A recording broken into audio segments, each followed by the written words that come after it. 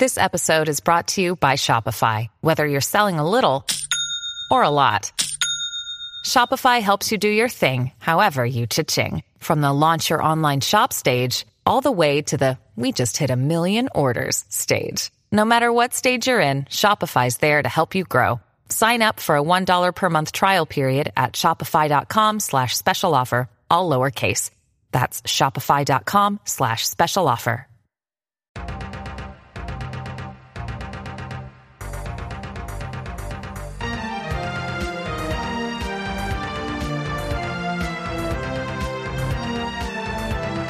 Hello everybody and welcome to episode 7 of season 2 of Sequelizers.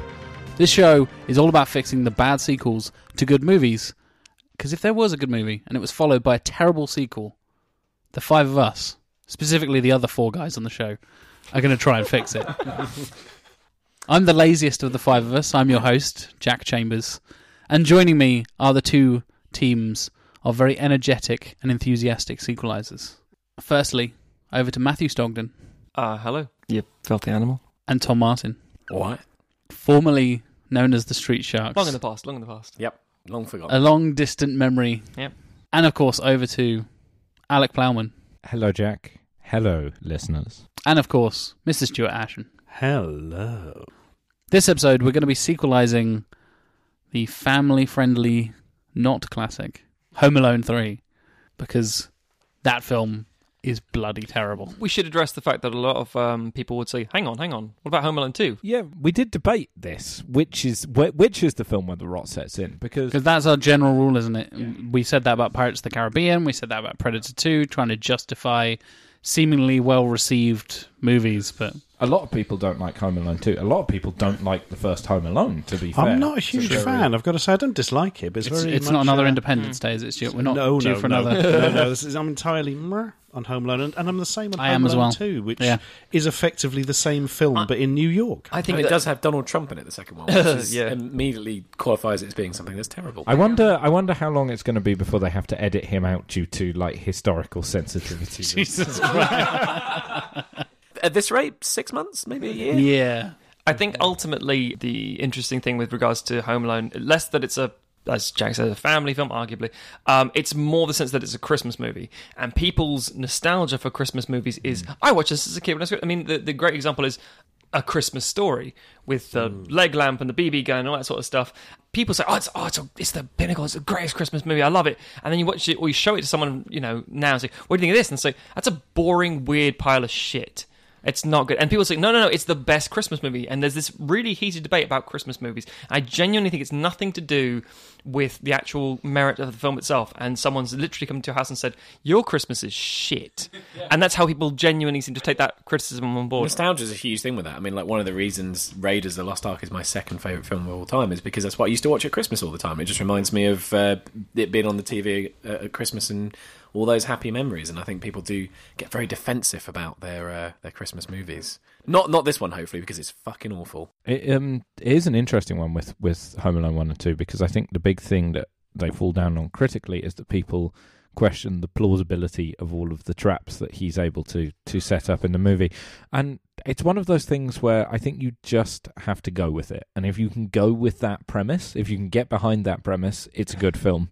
If you can't get behind that premise, you're going to struggle with it. And I think that's why the first one has mixed critical reception, but has really gone on to be regarded as a classic, even though people were very mixed on it at the time. It's also the increasing implausibility of them doing the same thing twice, like in terms of being or three times, or 4 times, 5 times, like 5 times, 2 straight to videos. But, the fact that even that his parents, certainly in the first the first few, would actually be that incompetent to leave him behind and keep doing it, and actually to be that bad to leave him again, in the same way with the traps are somewhat implausible for him to be that.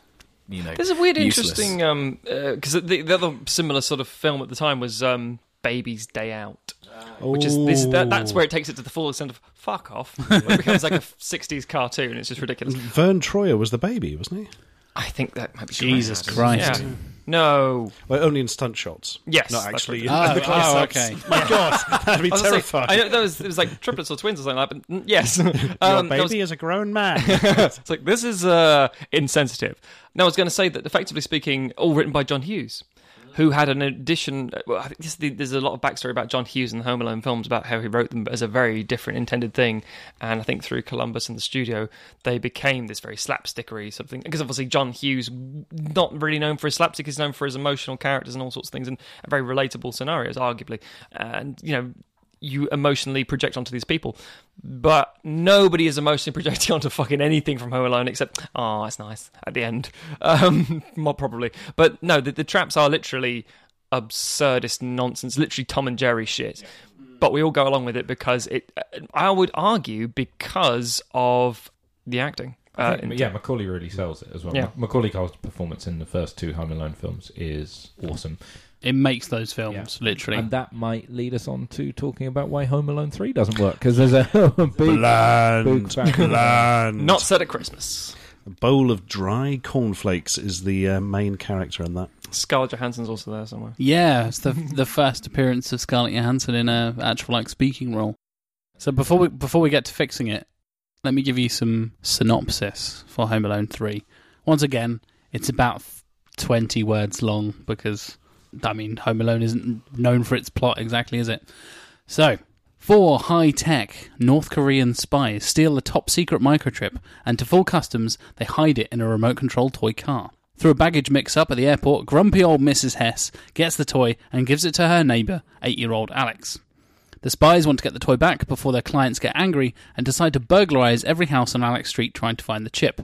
But Alex, unsurprisingly, is prepared for their visit. Also, he's on his own in his home. But he's not really. He's on his own in the home for very limited amounts of time because his mum keeps coming back from work to check on him because he's got chicken pox. Right? Yeah. It's more believable than just being left at home by accident, I guess, but her coming back over and over again kind of ruins the tension of the whole thing. Yeah, literally just, you could solve this whole thing immediately. I mean, at least with Home Alone 1 and 2, as much as says suspension of disbelief, there's the whole, well, why don't we just contact... No, the police did go round, and you've seen that the phone lines are out. There are all these reasons why they set up saying, no, it's not just a quick, simple check of, like, problem solved. There's a real sense of kind of jeopardy. Yeah. There's also that thing, the entire reasoning for them being there, the whole North Korean plot and toy car. Oddly topical in 2017, considering this movie is 20 years old. But it is just such a... It takes it in... If you thought that you were going to have to just go with it for Home Alone 1, this takes it into the levels of absolutely farcical. And they were obviously stuck in a position where it was like, how the hell do we make a Home Alone movie? We need to. It's coming up till Christmas. And because originally it was meant to come out in '94 with a teenage Macaulay Culkin. It was. But Macaulay Culkin retired from acting at that point. Yep. And they couldn't do it anymore. So then it comes around a lot later. They tried making it a couple of times before that as well, and it just got kind of stuck in production hell for a few years. Development hell, indeed. And the thing is that I don't want to bemoan a child at the end of the day. It's not really fair to do that. But Alex Linz, because I was looking up his name because I forgot the fuck he was. Alex Linz, the little mop-head kid who plays Alex, the main character. He's just has no charm, no charisma. Well, he's in a very difficult position, to be fair, because you're going up against... We're following up against, exactly. Culkin, who really, other than, the only other person for greatest child actor of all time, the only other contender would be someone like Shirley Temple. Or Jake Lloyd, obviously. I would say... about the kids in Stranger Things. Neil Patrick Harris. Yeah, I think there are others, sure, but I mean, to go with... No, I know what you mean. Iconic, little tiny child who becomes this huge staple icon of... and things, well... Most accurately, an obnoxiously cute kid who knows they're obnoxiously cute and then has a really horrible descent into Macaulay Culkin. Home Alone 3, me and Alec were talking about this earlier, he's just kind of just really good, and he's a really good little boy, and that is it. It's very bland. And then he tries to kill a bunch of spies. Well, as you do. I mean, Culkin has a bit of a mischievous edge. Absolutely. His performance and his characterization. My partner, I'm going to jump in here and say my partner Philippa Stuart Ashton. actually does writing on not my sequelizing partner, my IRL partner. Okay. Dr. Philippa Antunes does some works on children's culture, and she's done work on Home Alone 3 and makes the argument that a lot of it is down to parenting, the way parenting changes, because you have the rise of what's called attachment parenting. The trends in the 90s. In the 90s. Right. And this idea with attachment parenting that comes in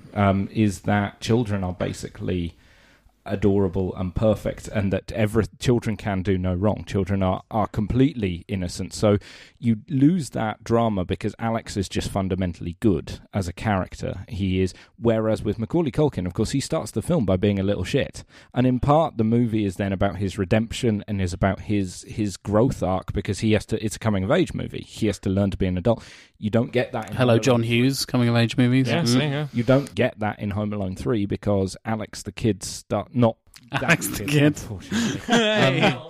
We wish. Alex starts off in Shinobi Land. Oh God, I wish. Stop spoiling our pitch. Alex starts off as perfect at the beginning of the movie and then ends as perfect. So there's no real character development there because the era at the time doesn't allow for it. The way people think about kids is like, they can't have that kind of arc because they can't be shitty in the first place because they're all good. Right. And stuff. Yeah. So yeah, it's full of problems, and I think you're right, Alex. It's weird, kind of getting in depth about Home Alone 3 is not something I'd ever thought. It's a higher kind of discussion about parenting trends in the 90s. I never thought Home Alone 3 would possibly enforce that kind of discussion. Let's go a bit more lowbrow. Predictions for Rotten Tomatoes percentage, gentlemen. I'm saying 40s. 41. I actually know this one, so I'm going to... Okay. Alec and his family's intense knowledge of Home Alone 3 has betrayed him. My understanding is it's studied akin to the Bible at the Plowman residence, but they're in deep like the mafia. You've just got like a picture of Macaulay Culkin up on the mantelpiece, and like I'm going to go 31%. Interesting. Stuart Ashton. I'm going to cut the difference at 36%. Someone is 1 point off. It's Tom Martin. It's 30%. On Rotten Tomatoes, Still inflated. average score of 4.4, which is pretty low. Pretty low. It's about Sequelizer's average. It is. We hovered around the sort of 5-ish mark in season 1, apart from Exorcist 2, of course, which I bring up at every given opportunity because that is garbage. Yeah. One very prominent critic though loved it, didn't he, Jack? Oh yes. Oh. In my research, old Roger Ebert gave it 3 out of 4 stars, and I quote, "It is fresh, very funny, and better than the first 2. We should point out that Ebert really doesn't like Home Alone 1 or 2. Yeah, that's kind of the defining factor. Yeah. The franchise. No, that was a bad shout, Roger. Yeah. Sorry, Ebert. And it's odd that it's weirdly topical in this kind of political climate, talking about North Korea and shit like that. I had no idea North Korea was even mentioned in this movie. Not that it's a big political discussion in the film. It's just like, they're kind of working for the North Korean government. Like, I guess it just, at the time, just acted as a kind of a convenient kind of boogeyman kind of, yeah. It's weird because it was always the Russians, and then it's like, fall of the Soviet Union. North Korea. And so, for example, then you get things like Die Another Day.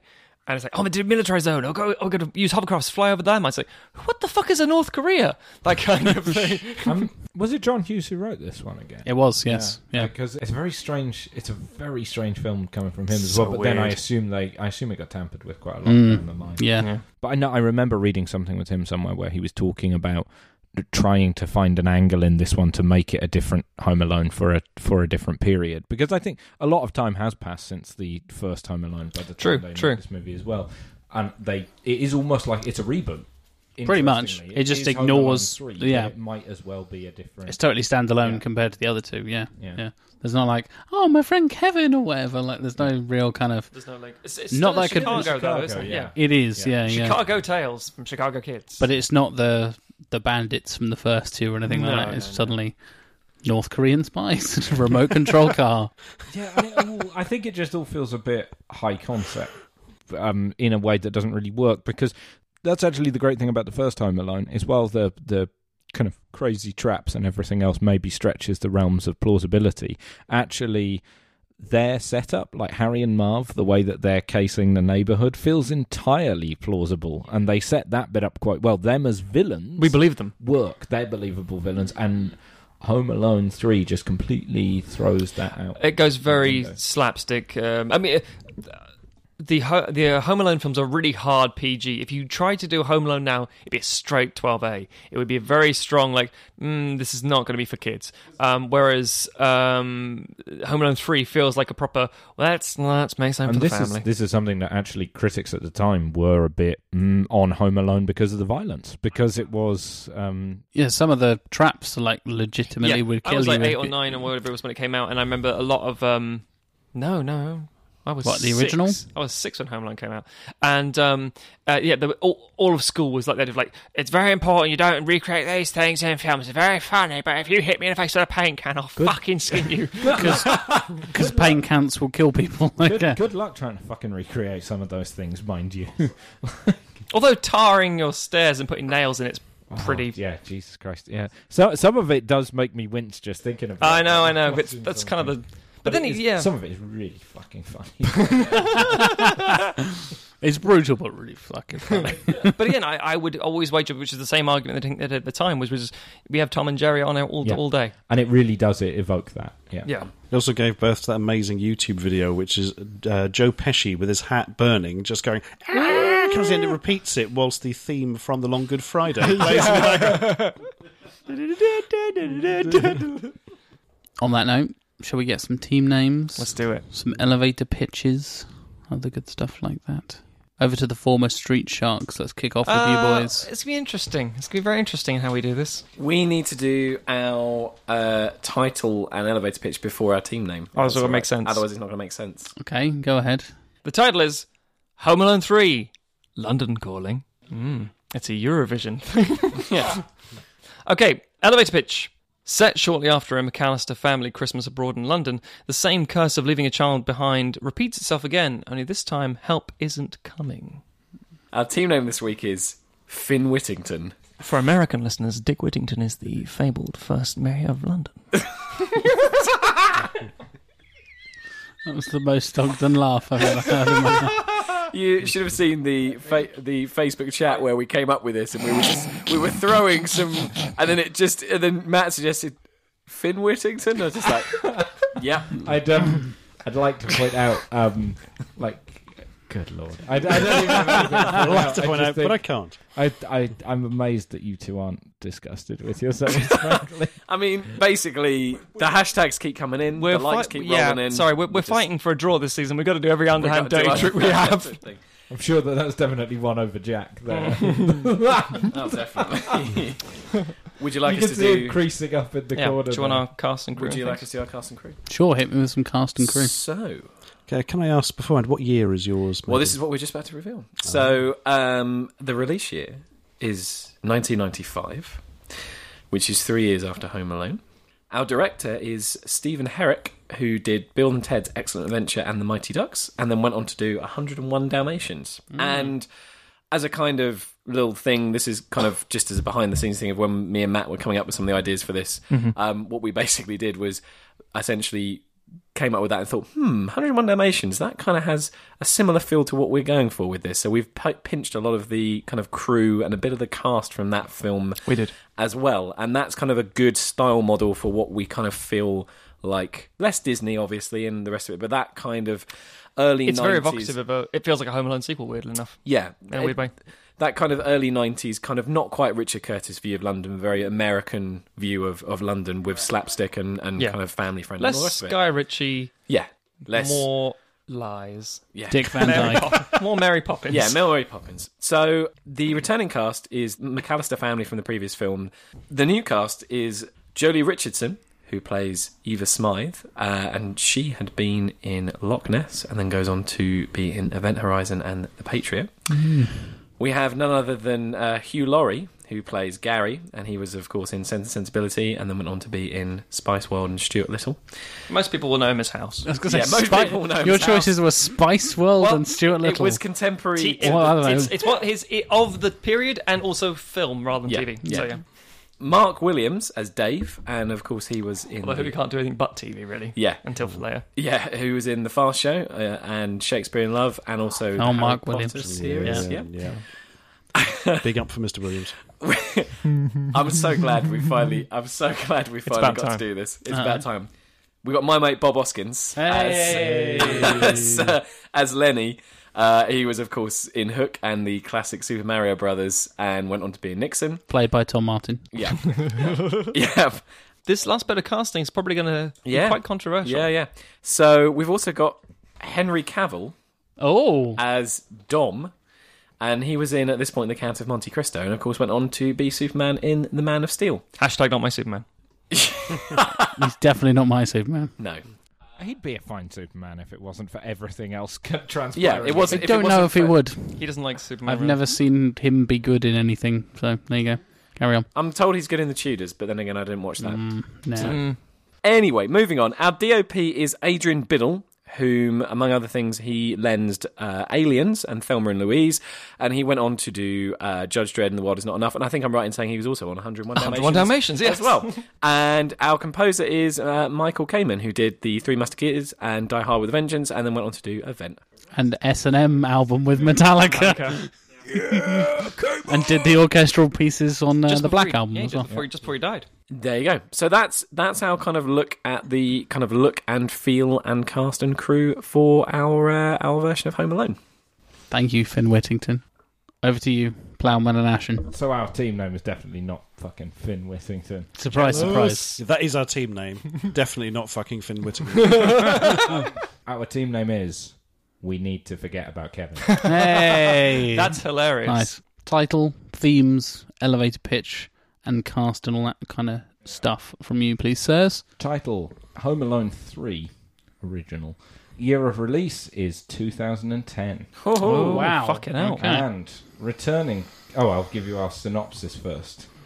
Katie and Jesse McAllister are left home alone when their mom and dad go on holiday. But when burglars invade the house, they will need to defend the property and are forced to recruit an estranged family member. I wonder who that estranged family member could be. Right, so, right out the bat, returning cast, Kevin McAllister, played by Macaulay Culkin. Hey. Yeah, that's all right. Of course. And Buzz McAllister, played by Devin Rattray. Jesus. New cast, Katie McAllister, played by Chloe Grace Moretz. Yep. good Okay, shout. good call. Interesting. Good call. Jesse McAllister, played by Ty Simpkins. Oh, who yeah. is the kid from Iron Man 3 Yeah. and from Oh, Jurassic yeah. World. And new villains, Nick, played by Jason Segel, and Seth, played by James Franco. Interesting. Oh, very nice. Yeah. Yeah. Our director is Joe Dante. Oh. Because... I think I like Judd Apatow or some shit. No, Joe Dante is somebody who we thought really gets doing something that pushes the envelope for what is a film for children while still making it suitable for children. Yeah, I agree with that. Yeah, good call. And we kind of went... Joe Dante is somebody who gets this kind of material, I think perhaps even better than Chris Columbus does. Yeah. So we thought that would be really fun to bring him in. Mm-hmm. What was he Yeah, doing take at a look that at kind of time? I don't think he's doing a anything. lot at that point, No. which is a shame. He should be doing more, because Joe Dante's a great... I agree with that entirely. Because we have John Williams coming back to do music. Cinematography by John C. Hora, who is a regular collaborator with Joe Dante. He did The Howling, he did Gremlins, he did Gremlins 2. He also did Twilight Zone, the movie, some of the stuff from Michael Jackson's Moonwalker, Honey, I Blew Up the Kid, and he works on Erie, Indiana, the TV show. I fucking So we love think Erie, Indiana. He's got a pedigree for doing this kind Yeah. of thing.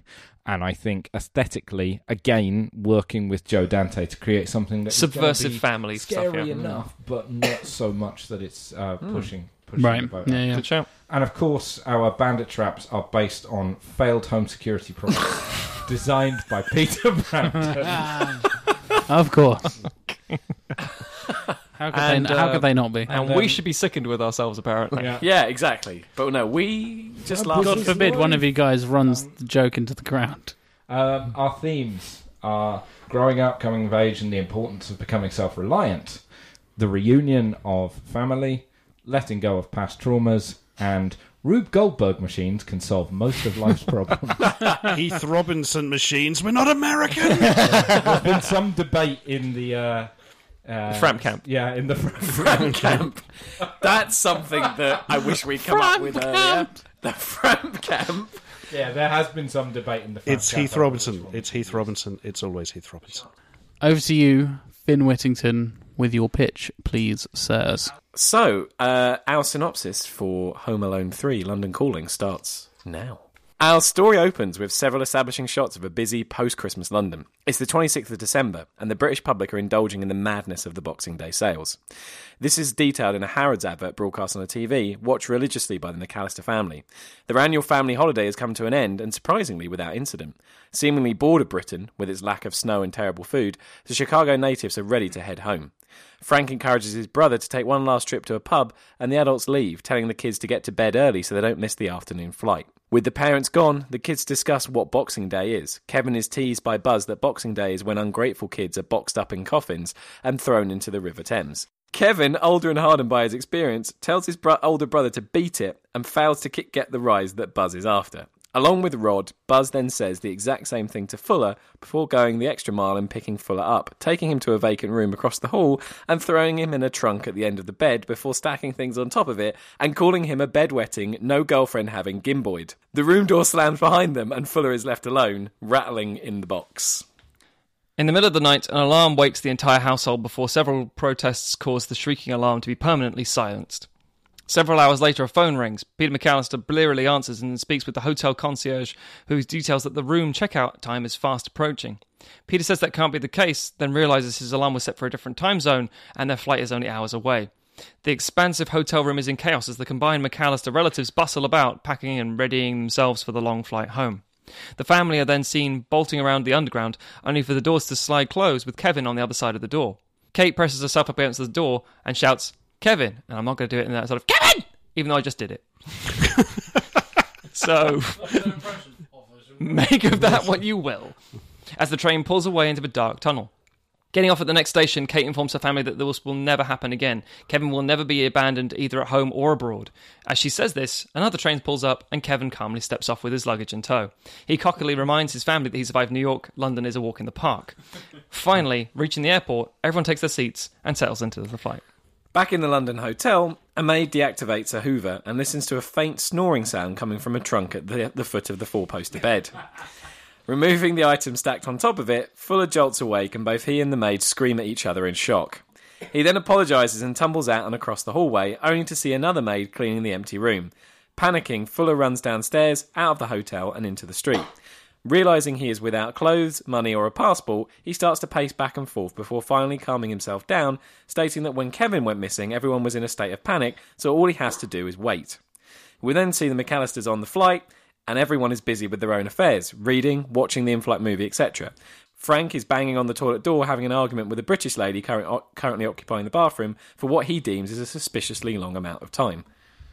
As evening approaches, Fuller gets hungry and walks around London looking into the restaurants, sighing at the smells from the street food vendors.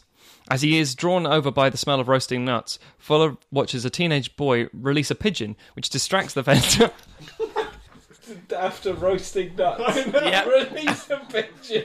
Oh, yes. Sounded so much like a euphemism. Hey, this is a comedy pitch. It's going to have Release some the euphemism. pigeon. Release that pigeon after It's Release all, the pigeon. it's all rhyming. Oh, Frank. I'm roasting my nuts. One thing that a copper comes up to and goes, "You cannot release your pigeon in public, son." What do you think you're doing here, then? You've not been able to unleash your pigeon in public since the time of Queen Vicar, have you know? A voice pigeon's been in his undershorts. Let's try that again. Let's try that again, gentlemen. As he is drawn over by the smell of roasting nuts, Fuller watches a teenage boy release a pigeon which distracts the vendor long enough to pinch a few bags of the roasted nuts. Running over, Fuller catches up to the teenager and asks for one of the bags of nuts. The teenager threatens to deck the kid if he doesn't leave, but Fuller, driven to stubbornness by hunger, stands his ground and threatens to turn the teenager in if he doesn't share. Amused, the older kid laughs and hands Fuller one of the bags before introducing himself as Dom. Over the warm snack, Fuller details his predicament, to which Dom sizes up the American and explains he knows the US ambassador and can help Fuller get home. Fuller accompanies Dom to a lavish but seemingly empty house, and they head round to the back. Dom states that he had a spare key and can get in whenever he wants, but he's lost it, convincing Fuller to hop over the wall, through an unlocked window, and let him in the front. Fuller frowns but complies. Once he has been let in, Dom exposits that the ambassador has a son, so there should be clothes, but they're away on international business.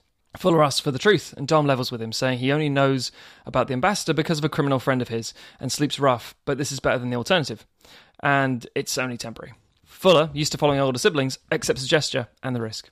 The next morning, Dom has made breakfast for Fuller as an apology for lying to him. He openly admits he has no idea how to get him back to America, but that he can show him where the US Embassy is. Fuller takes the directions but doesn't feel an urgent need to go back to his deadbeat family and asks Dom to show him around London, something which his family failed to do. We're then treated to an extensive montage of London tourist stuff. Hamleys, black cabs around Westminster, the changing of the guards, Trafalgar Square, taking a double-decker bus across Tower Bridge, etc, etc, etc. Later that night, Dom explains he's going to pinch some food from the market and that he'll be right back. Fuller sits himself in front of the television and starts to watch Angels with Filthy Souls 3, which is the continuation of Johnny's gangster life, wherein a British detective from Scotland Yard is encroaching on his patch, but the detective shoots Johnny, saying, "No American escapes the long arm of the law." At that moment, two men pull a sack down over Fuller's head and smuggle him out of the house. Walking back with a bag of pilfered goods, Dom spies two criminals shoving a squirming bag in the back of a van and driving off. Quickly checking the house, Dom discovers that Fuller has been kidnapped. In the back of the van, Fuller listens to the criminals, Gary and Dave, talk about ransoming the ambassador's son. His initial fears are alleviated somewhat as their conversation reveals how bumbling and inept they clearly are. Back in Chicago, the McAllister family arrive at Peter's home and complain loudly about jet lag and their shared New Year's plans.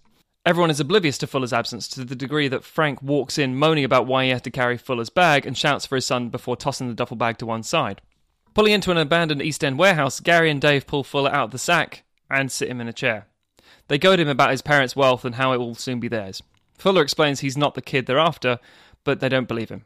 Fuller subtly scans the room for an exit, and after a fair bit of back and forth, the criminals see a photograph of the ambassador's son and realise that Fuller is nothing like the child in question. Stepping to one side, Gary and Dave discuss that they can't let the kid go as he's seen their faces and decide they have to take care of him. At this point, they turn around and realise their captor, who they never actually tied up, has escaped. Cue a highly entertaining and visually pleasing slapstick-filled chase through the East End of London. Apples and pears! Yeah. My wife is a Cockney. She's probably like in the house saying, "Fuck off." Fuller eventually gives the two criminals a slip and, unsure where he is, sleeps in a pile of cardboard inside a loosely sealed stall. The next morning, Fuller is rudely awoken by the market stalls opening up. Through an amusing interaction rife with Cockney rhyming slang, apples and pears stairs, Fuller is given direction to the US Embassy but politely rejects a breakfast of jellied eels. I mean, he's foolish, isn't he, to do that? Fuller treks it. Editorial by Tom. Yeah, exactly. Bloody lovely, jellied eels. Fuller treks through the early morning city commute and finally arrives at the embassy, but has difficulty getting past the guards without a passport, insisting he's a US citizen and reciting trivial facts about his country, which failed to impress the security team. Whilst trying to gain access, Fuller overhears Eva Smythe, the ambassador's assistant, explain that the ambassador's house was broken into, and because of the sensitive documents inside, it's a matter of national security. Fuller, thinking they are talking about him rather than Dave and Gary, gets nervous and backs away. We then cut to Gary and Dave driving around in their beaten-up van. We learn they've been driving around all night looking for Fuller, discussing what to do with him and decide that someone will pay his ransom, even if they're not an ambassador.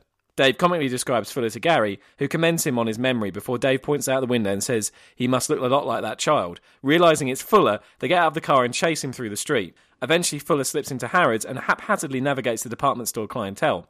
Screaming, "Don't run!" a security guard gives chase. Sliding under a table, Gary and Dave crash into a crystal swan, and the guard grabs the criminals, explaining they just destroyed a £500,000 piece and that they can talk to the police. That afternoon, Fuller reunites with Dom and the two catch up. Fuller is convinced the criminals will keep coming after him and asks if Dom knows anyone who could help out. Dom says he'll have to do some research. Loosely describing where the criminals' hideout was, Dom says he knows the place. Fuller says he knows what to do, saying it's kind of a McAllister tradition. Dom, unsure of what that means, shrugs and says he'll get help.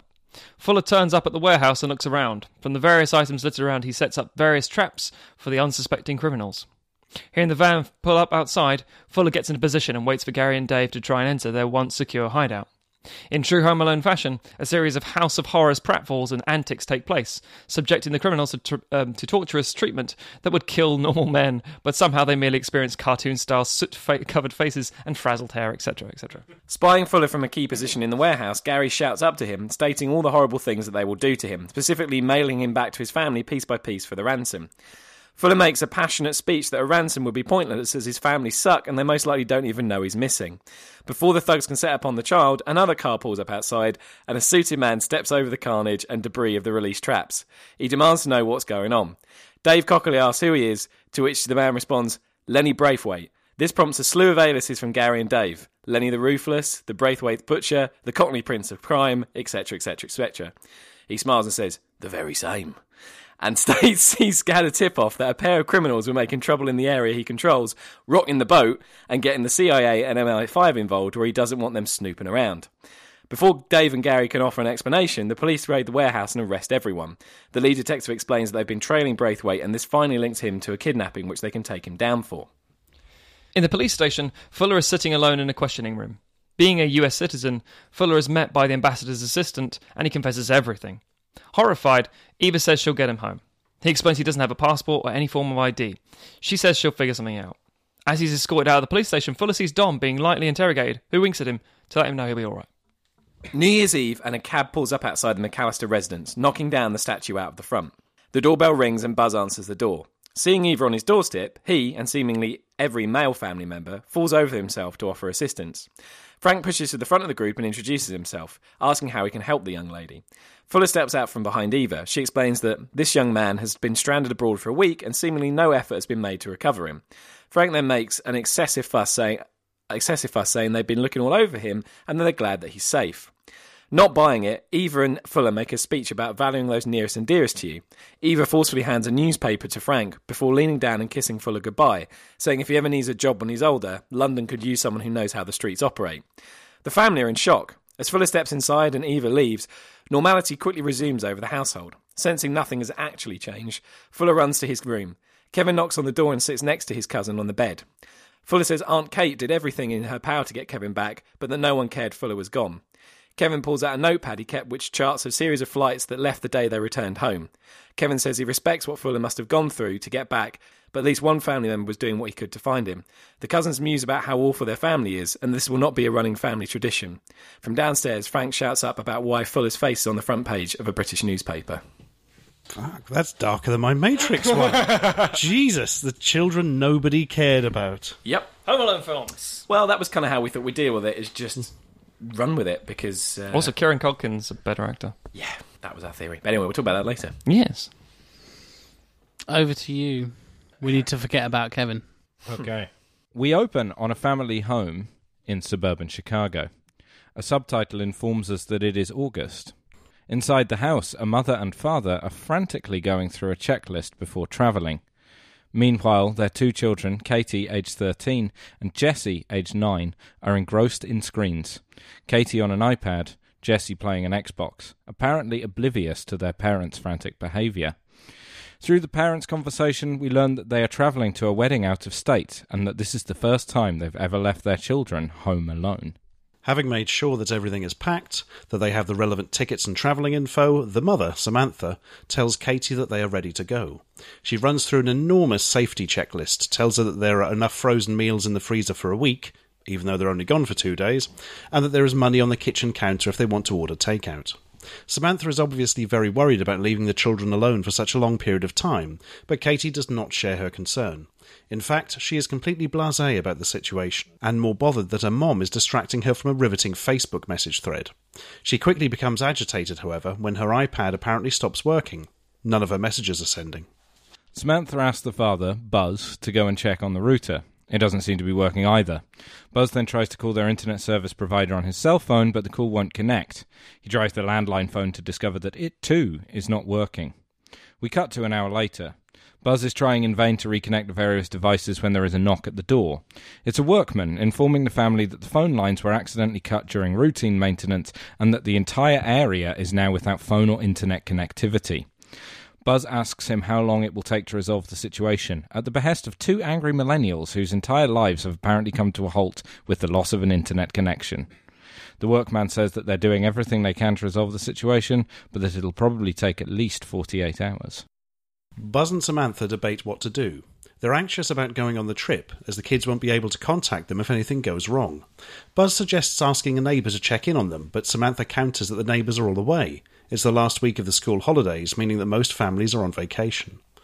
What about Kevin? Buzz suggests, but his idea is met with instant protest from Katie, whose ears have pricked up at the mention of the name.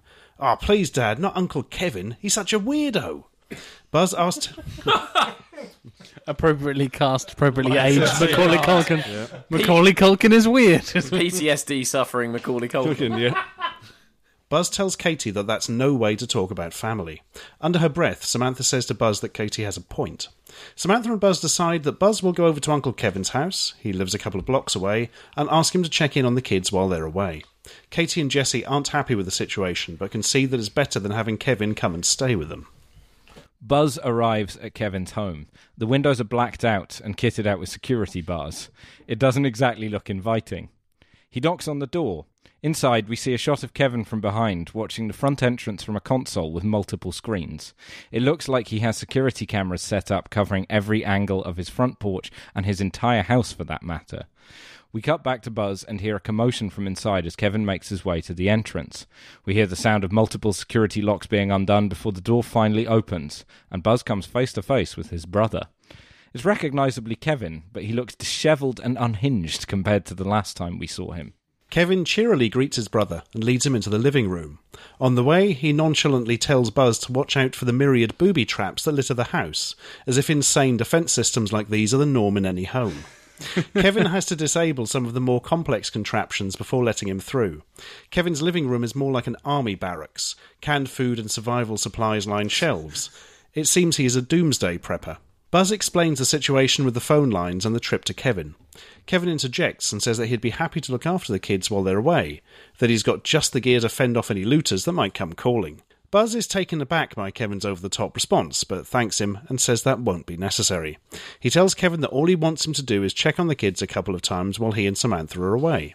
Kevin agrees, and also gives Buzz a walkie-talkie. He tells him that the kids can reach him with it if they need anything. Back at home, Samantha and Buzz say their goodbyes to the kids and leave. Almost as soon as they have gone, the walkie-talkie sounds. Kevin is checking in. In montage, we see him calling the kids with the walkie-talkie a lot, to which they become increasingly exasperated.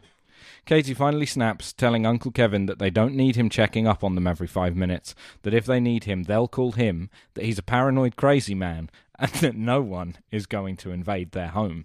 On cue, we cut to a pest control van parked nearby to the McAllister household. Inside, two crooks, Seth and Nick, are scouring the area. They've been casing the neighbourhood for a couple of weeks, planning a big score. Now, with the phones down and most of the families on holiday, the two career criminals are ready to make a move. Seth asks how exactly they're going to do it, to which Nick responds, they'll follow the plan that Uncle Harry gave them.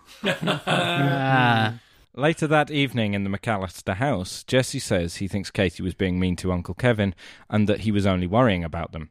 Katie responds by reiterating that Uncle Kevin is a weirdo. Jesse says he doesn't get why Uncle Kevin is so weird, and Katie tells him the story of what happened to Kevin in his youth, the incidents in Chicago and New York. Meanwhile, Seth and Nick have gone through the first couple of houses in the neighbourhood, amassing a considerable haul of jewellery and electronics goods. The McAllister household is next on their list. The two attempt to break in, but Katie and Jesse hear the sound of the men smashing a window and go to investigate. Upon seeing the two men attempting to break in, the kids start to scream.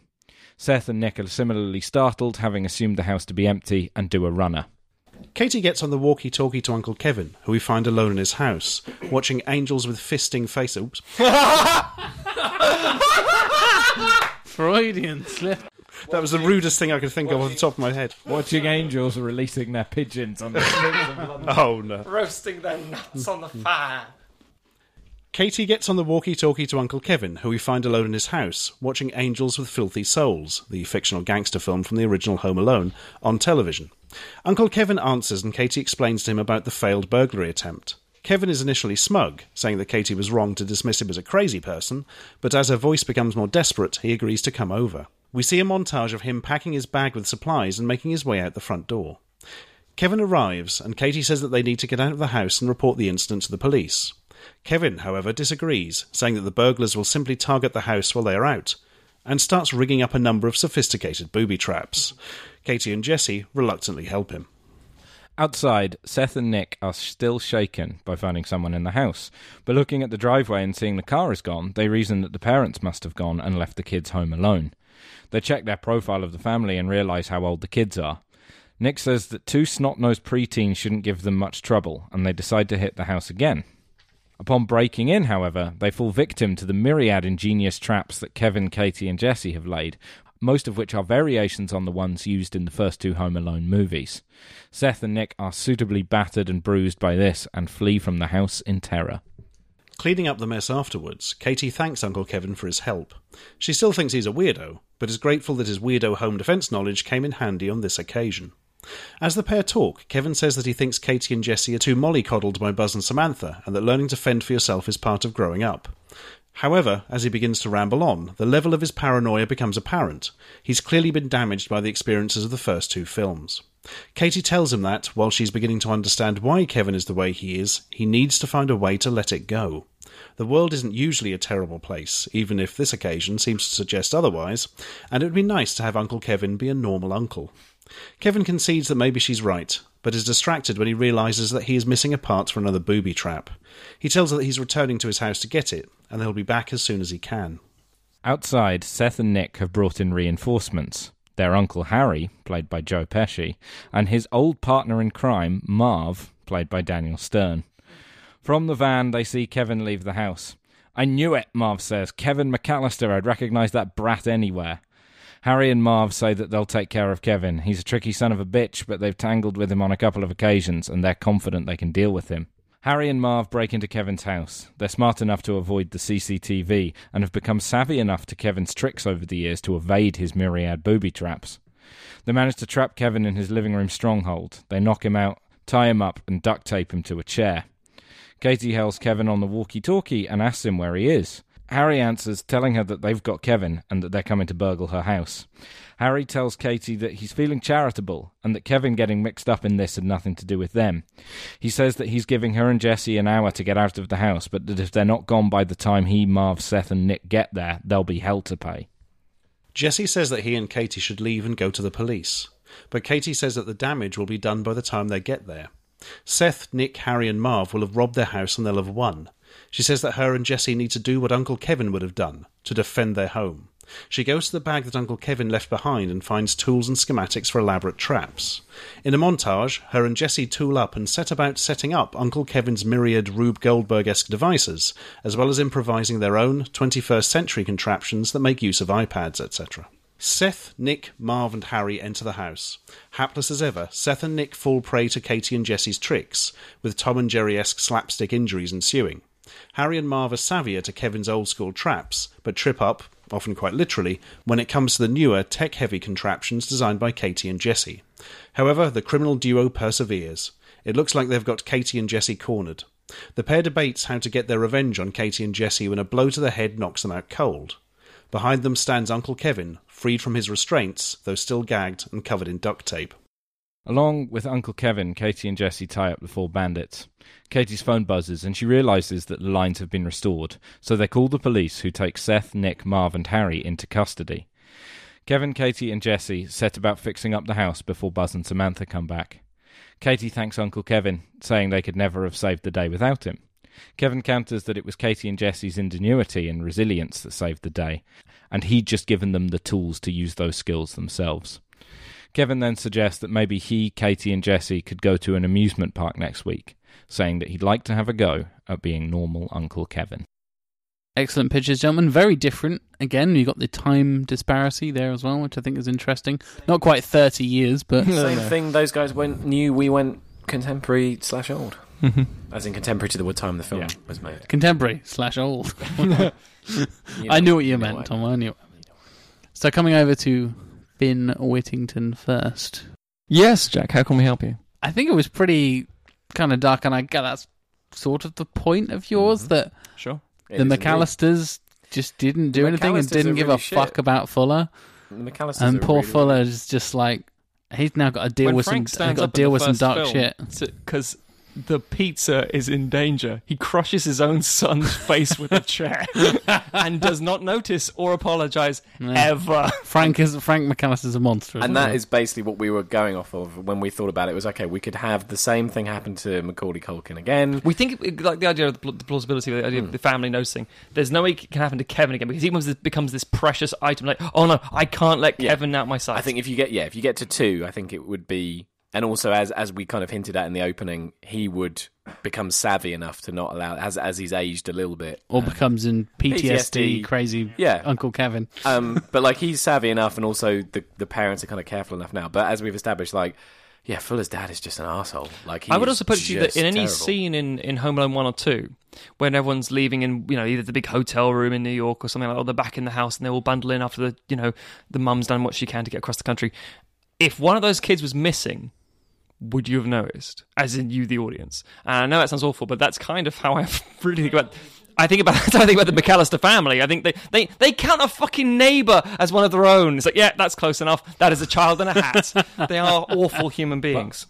Just to jump in on that, though, my feeling with Frank is that You fucking love Frank. well, Frank, I don't love Frank. I think he's a jerk. Alec but is a he's Frank apologist. But in the A Francophile. in the first film, or the second film for that matter, you can get away with him being a really one-dimensional character that's played entirely for laughs. I think it becomes a bit different in the second film, in this third film, because there is this element of implausibility all the way through it. And as Jack says, something very dark about this idea that this guy's basically a neglectful, abusive parent who doesn't realise that his own child is missing for a week. And surely somebody would have, and surely the other kids would have known because they put him in a fucking box. It's, there is, I don't know. To me, I loved it all the way through, and then that just kind of stretched plausibility. I think there was some foreshadowing, though, because if you care about a child, you do not call it Fuller. That is a fact. That's your point. I mean, it kind of goes back partially to what we were saying at the beginning, which is this whole series is an exercise in suspension of disbelief at various levels. But I think this is a different kind of suspension of disbelief. I think that's my thing. There's Tom and Jerry, and then there's like he's an abusive father. Well, This we were is some kind of dark, going deep for it shit. to a certain extent. With something darker. Yeah, we can tell. We wanted a meaningful arc to a third film, which literally, let's face it, if you're doing a Home Alone film and it's about kids fighting off burglars again, which all of ours arguably are in some way, shape or form, if you're going to do it as a sequel closer to the time as we did, say for argument's sake, you get to the point where you think, well, first of all, is it physically possible for people to want to or criminals to attack these people? Then you get the idea of, is it ever possible? Okay, put it another way. Is it ever possible that the same thing happened to Kevin again in the second film? And if you believe it can happen twice, then it can happen as many times as you want. And also, yeah, as I say, in the early 90s, kids. No, I mean, there's Unaccompanied Minors is a film, for Christ's sake, about kids running around an airport. It's awful as a That's fucking true, film. isn't it? That is the Yeah. title. Yeah. And again, in the 90s, you would get away with that quite well. And no one, I think, would end up saying, God, these parents are awful. Because no one said it about the first two Home Alone films, I think. But I think it's different in the first two Home Alone films because his mum is actively trying to get him back. They've made this huge mistake, but then she just basically does absolutely everything she can to get there and goes to ridiculous lengths to, hitching a ride with John Candy across country and everything else. She then, from the moment that they realise Kevin is missing, she is like, my sole purpose in life is to be reunited with Kevin. I know you said about the and one-dimensional thing. Frank's first line is, I once left was it glasses on holiday somewhere like that? And I know it's like, okay, put it this way. I can't arguably justify the performance until you see it, and that's never going to happen kind of thing. But ultimately speaking... Isn't it? Oh. Well, no. If you're listening, Hollywood. So, do we have And an time announcement to make? travelers. No, I think it's does something different because you need to be able to do something different with this family. You need to be able to do something where you say something meaningful, which is don't fucking ignore your children. Because, arguably speaking, in Home Alone 1 and 2, everything can be resolved very quickly with the police. In the first one, they do make a lot of concessions and statements about certain things, and that's fine. And the second one, I mean, I think it's always been pointed out now that Tim Curry is the bad guy in Home Alone 2. But Tim Curry's doing his fucking job. Tim Curry is questioning a child with a credit card. And, yeah, I have no Basically, I don't agree with you, Alec, because I'm running really hard to just say fuck off no, because it's really difficult. But effectively, no, I genuinely think you can go darker, and you can have these people being awful, awful human beings. And the only one who understands is Kevin, because he's been through it. That's why we have that little, obviously, the thing in the end. Because also, I think we established at the end that Aunt Kate has been, so she's noticed and has been trying. Yeah, Kate and Kevin imply that they have. Yeah. That those guys, because they know what it's like, but that they've essentially failed to convince the others because they're just arseholes. Giant arseholes who don't really care. But there we go. That was So the Aunt Kate and Kevin were trying to convince Frank and Co. That they should try and get their child stuck in London. That their son is stuck in a foreign. Well, no, because it was always with the dismissive, like, yeah, he's fine, he's somewhere else, he's over his friend's house, whatever it is, that kind of thing. We didn't want to show that because we wanted to confirm Fuller's suspicions of no one cares. I have to do this myself. I have to be. I mean, he's got a cousin who survived 2 awful situations, and then he finds himself in the same boat. He has to grow up very quickly and painfully, as everyone in his fucking family does, apparently. Yeah, so we went down that. Again, are you talking about Macaulay Culkin or the Culkin family, and then Rory Culkin in Signs. Frank is history's greatest monster. I genuinely think Frank is an abysmal human being as a he character. He really is, isn't he? He certainly is portrayed as such. Speaking of the super dark tone, I know I always bring up this question, but go ahead. How do you think that shift in tone would play with the audience, and I think is that a thing that would put off kids and things like that? No. One sentence.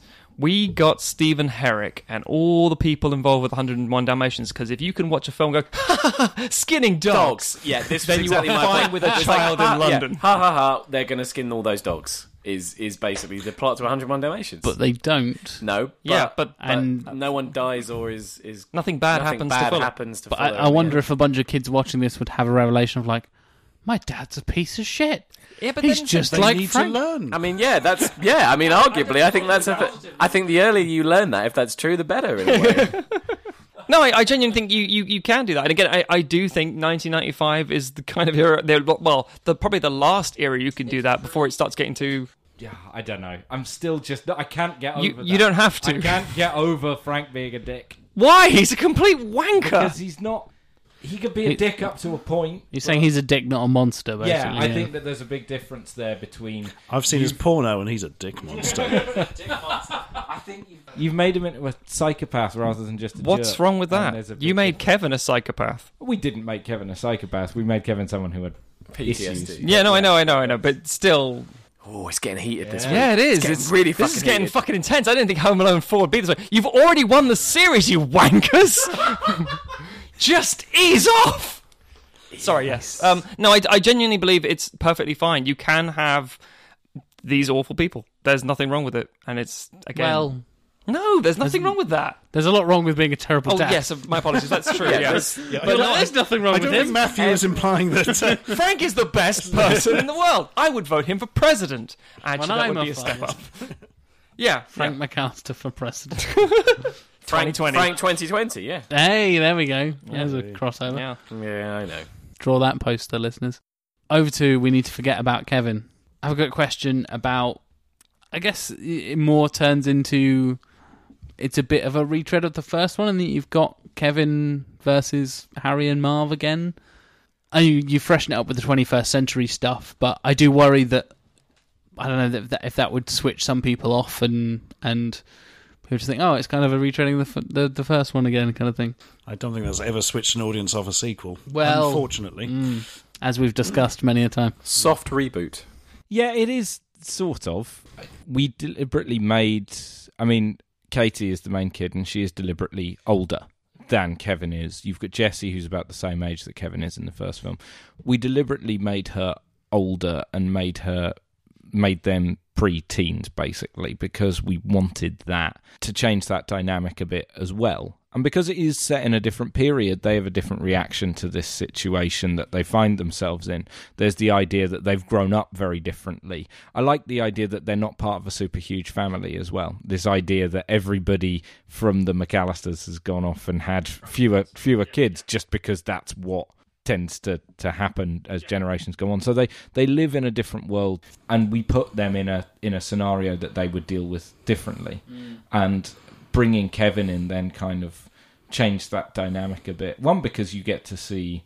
I thought it was fun to have that character and see the repercussions of That was the thing. I think it was just very funny to see how this fictional character can be horribly warped by everything that's happened, because that would happen. And it's a meta commentary on Macaulay Culkin and his career as well. But yeah, we had to go that way because making him look normal, we haven't got the budget good for fucking those luck. effects. Yeah. Yes. You've seen the short online. Yeah. Yeah. There was an element of that as well. And I think... For the listeners, what's the short online? I can't remember what it's called, but it's basically it's a Home Alone retrade. It's like a 5-minute parody thing where he is basically recounting this thing that has happened to him, but it kind of implies that it goes full way to implying that he's basically just a psychopath now because of these things. It takes it to the nth degree. Yeah. He ties that guy down and starts screaming at him, doesn't he? Yeah. But it just seemed like from that, it was like, you could do something with this. And also then in terms of casting Macaulay Culkin, it's seeing that makes you go, Macaulay Culkin might actually be up for doing something like this if it was meta enough and if it was commentary enough and if it was clever enough, that actually getting him back into that movie and playing The huge problem with our pitch is how the hell do the people designing a poster try and make Macaulay Culkin look inviting to an audience these days? Have you seen what he looks like this year, though? Because Macaulay Culkin's in a new thing with, I think, Seth Rogen, and has put on weight and now looks normal. Yeah. He's back to his... So if we could have fed him some pies in 2010, he'd have been all right. pies instead of heroin. There's heroin in the pies, Macaulay. Get eaten. Hang on. This is just fudge. Fudge pie. I'm hoping that you'd have him wearing that infamous Inception T-shirt with him wearing the T-shirt of Ryan Gosling. That's how wearing all that kind of stuff. that's how ours ends. Harry and Marv fall into it. Sucks off into it. Yeah, we told you that the Kid McAllister's traps were high tech. Yeah, Because it's trans-dimensional. yeah. The Phantom Zone. That's how I understand the computers work these days. What the fuck was the Phantom Zone in the movies? Just that they had to look big at diamond. they had to look out of a window for all eternity. Yeah. What? Flipping out of a window, thrown into space. God. And last little quick question. Hasn't Joe Pesci retired at that point in 2010? Sort of. I think the thing with Pesci's role in it is that it is effectively a glorified cameo. They only really show up in both of them in the final third. And I mean, he is still doing bits and pieces, but not full time. But we figured, again, if the money was right. But because it's kind of meta as well, and kind of, I do wonder if that would bring him back to it as well. Because with this being such a spin on Home Alone, my hope would be that there's enough to bring in the original cast and get them to do it, just because it is something that's a bit different. Fair enough. I like the idea of you two pitching it to the studio next and we're like, well, you've got to go and speak to Joe Pesci and Macaulay Culkin about bringing them back to this franchise. We're like, Right, shit. bag of heroin on a stick for Culkin, and bag of heroin on a stick for Joe Pesci. Daniel Stern. Well, Heroin? Heroin for everybody. Turns out heroin's Come on a back. 3-for-2 deal at the moment. Perfect. being sold by Macaulay Culkin. We got us a Home Alone! Oh dear. So I suppose it's that time in the show, in episode 7 of season 2, for me to render my decision. I never thought Home Alone 3 would be such a divisive, It's been the most divisive one. and Did I, to be fair? episode conflicted episode. Yeah. I feel like this is the most opposing you've ever been to each other. Like, you started off... I think it's just Alec. Yeah, Well, Yeah, just Alec being on top. It's just that Matt doesn't like Alec, I'm just basically. being an angry son. I love you, Matt. Yeah, I know. I love you too, Alec. Verdict time. It is verdict time, and it's a tough one. I didn't realise I would enjoy Home Alone 3 pitches so much. I really like what you guys did, Finn Whittington, with changing the location, going Chicago, New York, London. I like the ridiculous cockneyness that you managed to squeeze in there. Tom Martin, Matt Stogden, famous cockneys.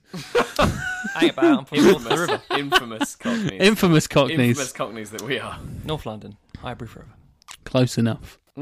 Don't say that. No, it's like No, two. no. Actually, it's just one borough over. To be fair. I love a casting of Bob Hoskins is inspired. It's something we've been wanting to do for a while. Since episode 1. It's a personal goal of ours. Can he be the shark? Oh. No. Can he be Batman? Oh. Can he be Robo? And we've done the double now. We've done Winston and Hopkins. And Oh yeah. The Cockney double barrel, as they call it. we need to do the triple. Which we need to get Danny Dyer in something. which Oh, we will. God. And God. Jason Statham. And Statham. But And then put them all in a bin. anyway, I really, really enjoyed Mark Williams because I'm a huge Fast Show fan. Excellent choice. And Hugh Laurie as well. Not famous for the things you mentioned, but famous for House. Kind of that was, you know. I know, I I'm was joking. disappointed that Williams didn't say, "You ain't seen me." Right. Oh, that'd have been good. Yeah. Or this week I've mostly been stealing, and then Yes. Yeah. God. that'd have been good. And I really enjoyed you guys doing the kind of PTSD twist on Kevin McAllister actually having to deal with shit rather than just like, hey, it's all fun and games and ha ha ha. And you guys kind of had that as well. You guys being Finn Whittington, taking it dark with the... You both kind of took it into more realistic terms, even though you had the batshit crazy traps again of you deal with the family abandonment issues that are just like, ha ha ha, it's fine. And then you guys deal with the PTSD of he's probably like mortally wounded a bunch of people Scarred to and fuck, yeah. has experienced the same thing twice, like lightning struck twice, so of course he'd be really paranoid and Thrice in our game. well, now thrice, yeah, exactly, yeah. See, I would argue yours is even darker. You completely fucked him up even more. But he was better by the end. He had a redemptive arc. He went to an amusement park. Yeah. He's cuddly old Uncle Kevin by the end of it. He's gonna get mauled by a carny. Something bad's happening to him at the festival. He's going to be in a roller coaster accident. The kids leave him. Jesus He gets left there by his niece and He nephew. can't work out how to leave. He's a creepy, long-haired guy. Actually, that is a question I meant to ask. Does he have long hair in this? No. Okay, No. thank you very Oh, much. God, no. With the Buzz oh, cut and God. scars. I Oh, told of course, us sorry. already. Yeah, you just said. PTSD. Yeah, my apologies. Yep. He's got a tattoo that says "Born to Kill" across his forehead. But He will also be playing the role of the Joker in a future. The worst tattoo I ever saw was the first time I went to Camden many years ago, and there was a bloke walking down with "cunt mangler" across his forehead like that. Wow. I just thought, wow, I bet he works in the solicitors. You know? As much as I just slagged off the East End London, Camden's my neck of the woods. So Do you know cunt mangler? that's my mum. I do suspect that it wasn't permanent, but I really didn't want to stare because I mean, sometimes you can work it out. It's like, ooh, it's Let's probably face not it, that's the a good kind of idea. thing that says "stare at this." Yeah, well, that's true. The abandoned Batman villain from the old 60s TV He series. turns far enough, he transforms into cunt man. Oh, sorry, yeah. I really like your casting choices as well. Chloe Grace Moretz is fantastic, and Jurassic World kid, whose name I can never remember. Yeah, you guys said that name, and I was like, I have no idea who that is. And I'm like, oh yeah, that kid, right? Yeah. I think they're both really good and inspired choices for the Precocious kids. but not obnoxious. Which again, Home Alone 3 and its various sequels did not You've had a understand. spate of really good child actors emerging. Yeah, actually, I would agree with that. A lot of people coming through that. Shame about some of the films they've been in. Cough, Jurassic World, cough. Oh, Jurassic but- World. We'll get around to the Jurassic franchise at some point, don't worry. Oh, definitely. Goodness, yeah, a lot of ground to cover there. Yes. You can sequelize basically all of them apart from the first one. I would agree with Anyway, time for my decision. And I'm going to give it to...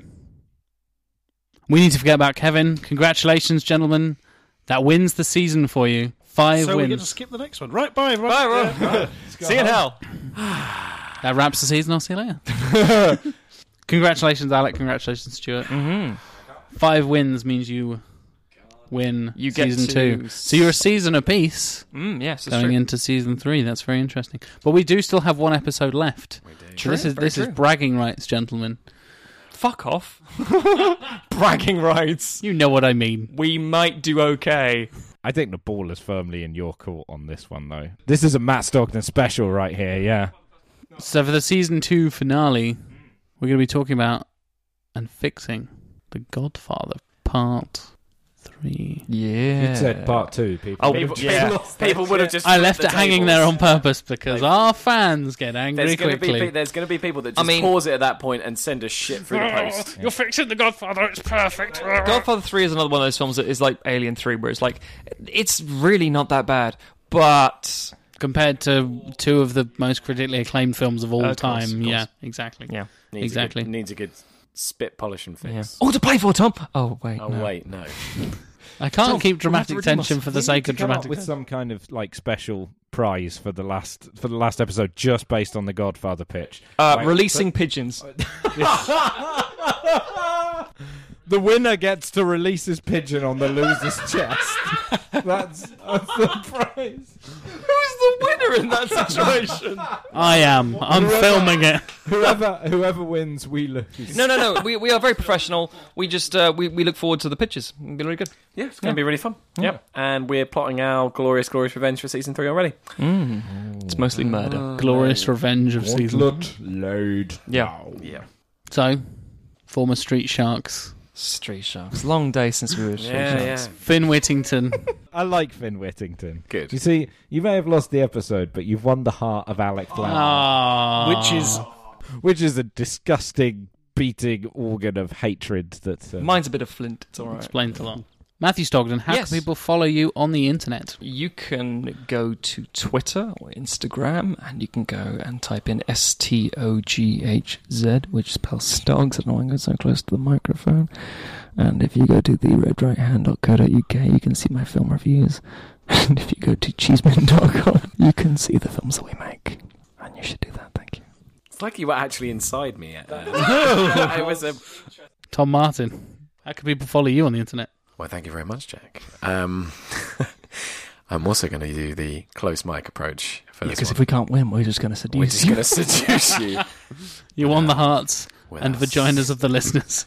I mean, I didn't think And that those... penises. I was going to say, come on, Don't Jack. forget the penis. Don't forget the penises. You can find, when I'm not sequelizing, I run a production company and we make films for a variety of different people. And you can find our films and all that manner of stuff and information about that. And indeed, if you want to hire me to make films for you guys, you can do that by visiting... Phil. They're not that sexy, Alec. They're sexy Make if you them like... sound sexy. Tom Martin's grade A kink. Just to clarify, we don't make porn. You'll find that out if you visit our website, which is weareforward.uk. And if you want to follow us on all the social stuff, we usually post lots of behind the scenes and pictures of cameras and stuff. So if that floats your boat, you can find us on @MadeByForward on Instagram, Twitter, and Facebook. And finally, if you'd like to follow me, my personal account of the shenanigans I get up to when I'm not doing either of those things, you can find me on @TomMartin_89. So that's me on the internet. Thank you. Alec Plowman, how can people follow you on the internet? Well, firstly, I'm not sure if I should do this in a saucy voice. Everybody else has done this in a saucy voice. Alec Plowman is a happening man about town on Twitter, and you can follow him on Twitter at Alec_Plowman. When I'm not busy sequelizing, I make sweet, sweet music in a band called Monster City with my partner in seducing riffs, Mr. Jack Lawrence William Chambers, on the bass guitar, the sexiest of all the guitars. So feel free to check that out. Great music to seduce a lady or fella too. Anyway, that's me. That's where you can find me and shit. Speaking of seducing ladies and fellas, Stuart Ashen, how can people find you on the internet? Why, hello. I'm glad you asked. Halloween is approaching. At the stroke of midnight on Halloween, at your local time, ensure that every electric device in your house is unplugged and all the lights are off. At exactly the stroke of midnight, as it changes from 31st to the 1st of November, all the phones in your house will ring. Answer any of them. A child's voice will say, "Who do you seek?" And you must answer Ashens. Then hang up immediately. And from then on, any screen you see will play nothing but my videos.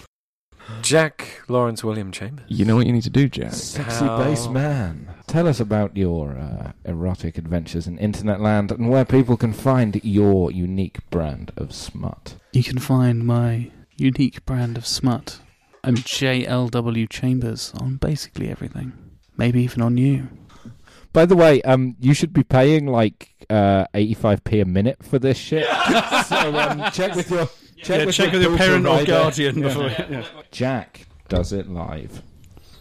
Please ask your bill payer's permission Before continuing to with this this podcast. podcast listening.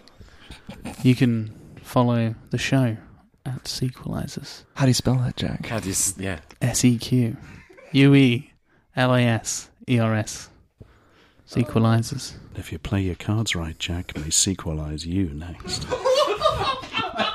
If you'd like to send your unique brand of smut to us by email at sequelizers@gmail.com. So send us your smut, comments, questions, anything like that. Sequelizers@gmail.com is the place to send it to. It is. Next up, the season finale of Season 2, Godfather Part 3. I'm looking forward to that. It's going to be good fun. There will be a special prize involved. Oh, So I is hope it you're a ready. pizza pie? Is it 4 points so that we can actually win? Fuck. We will make them pitch that Jack can't refuse.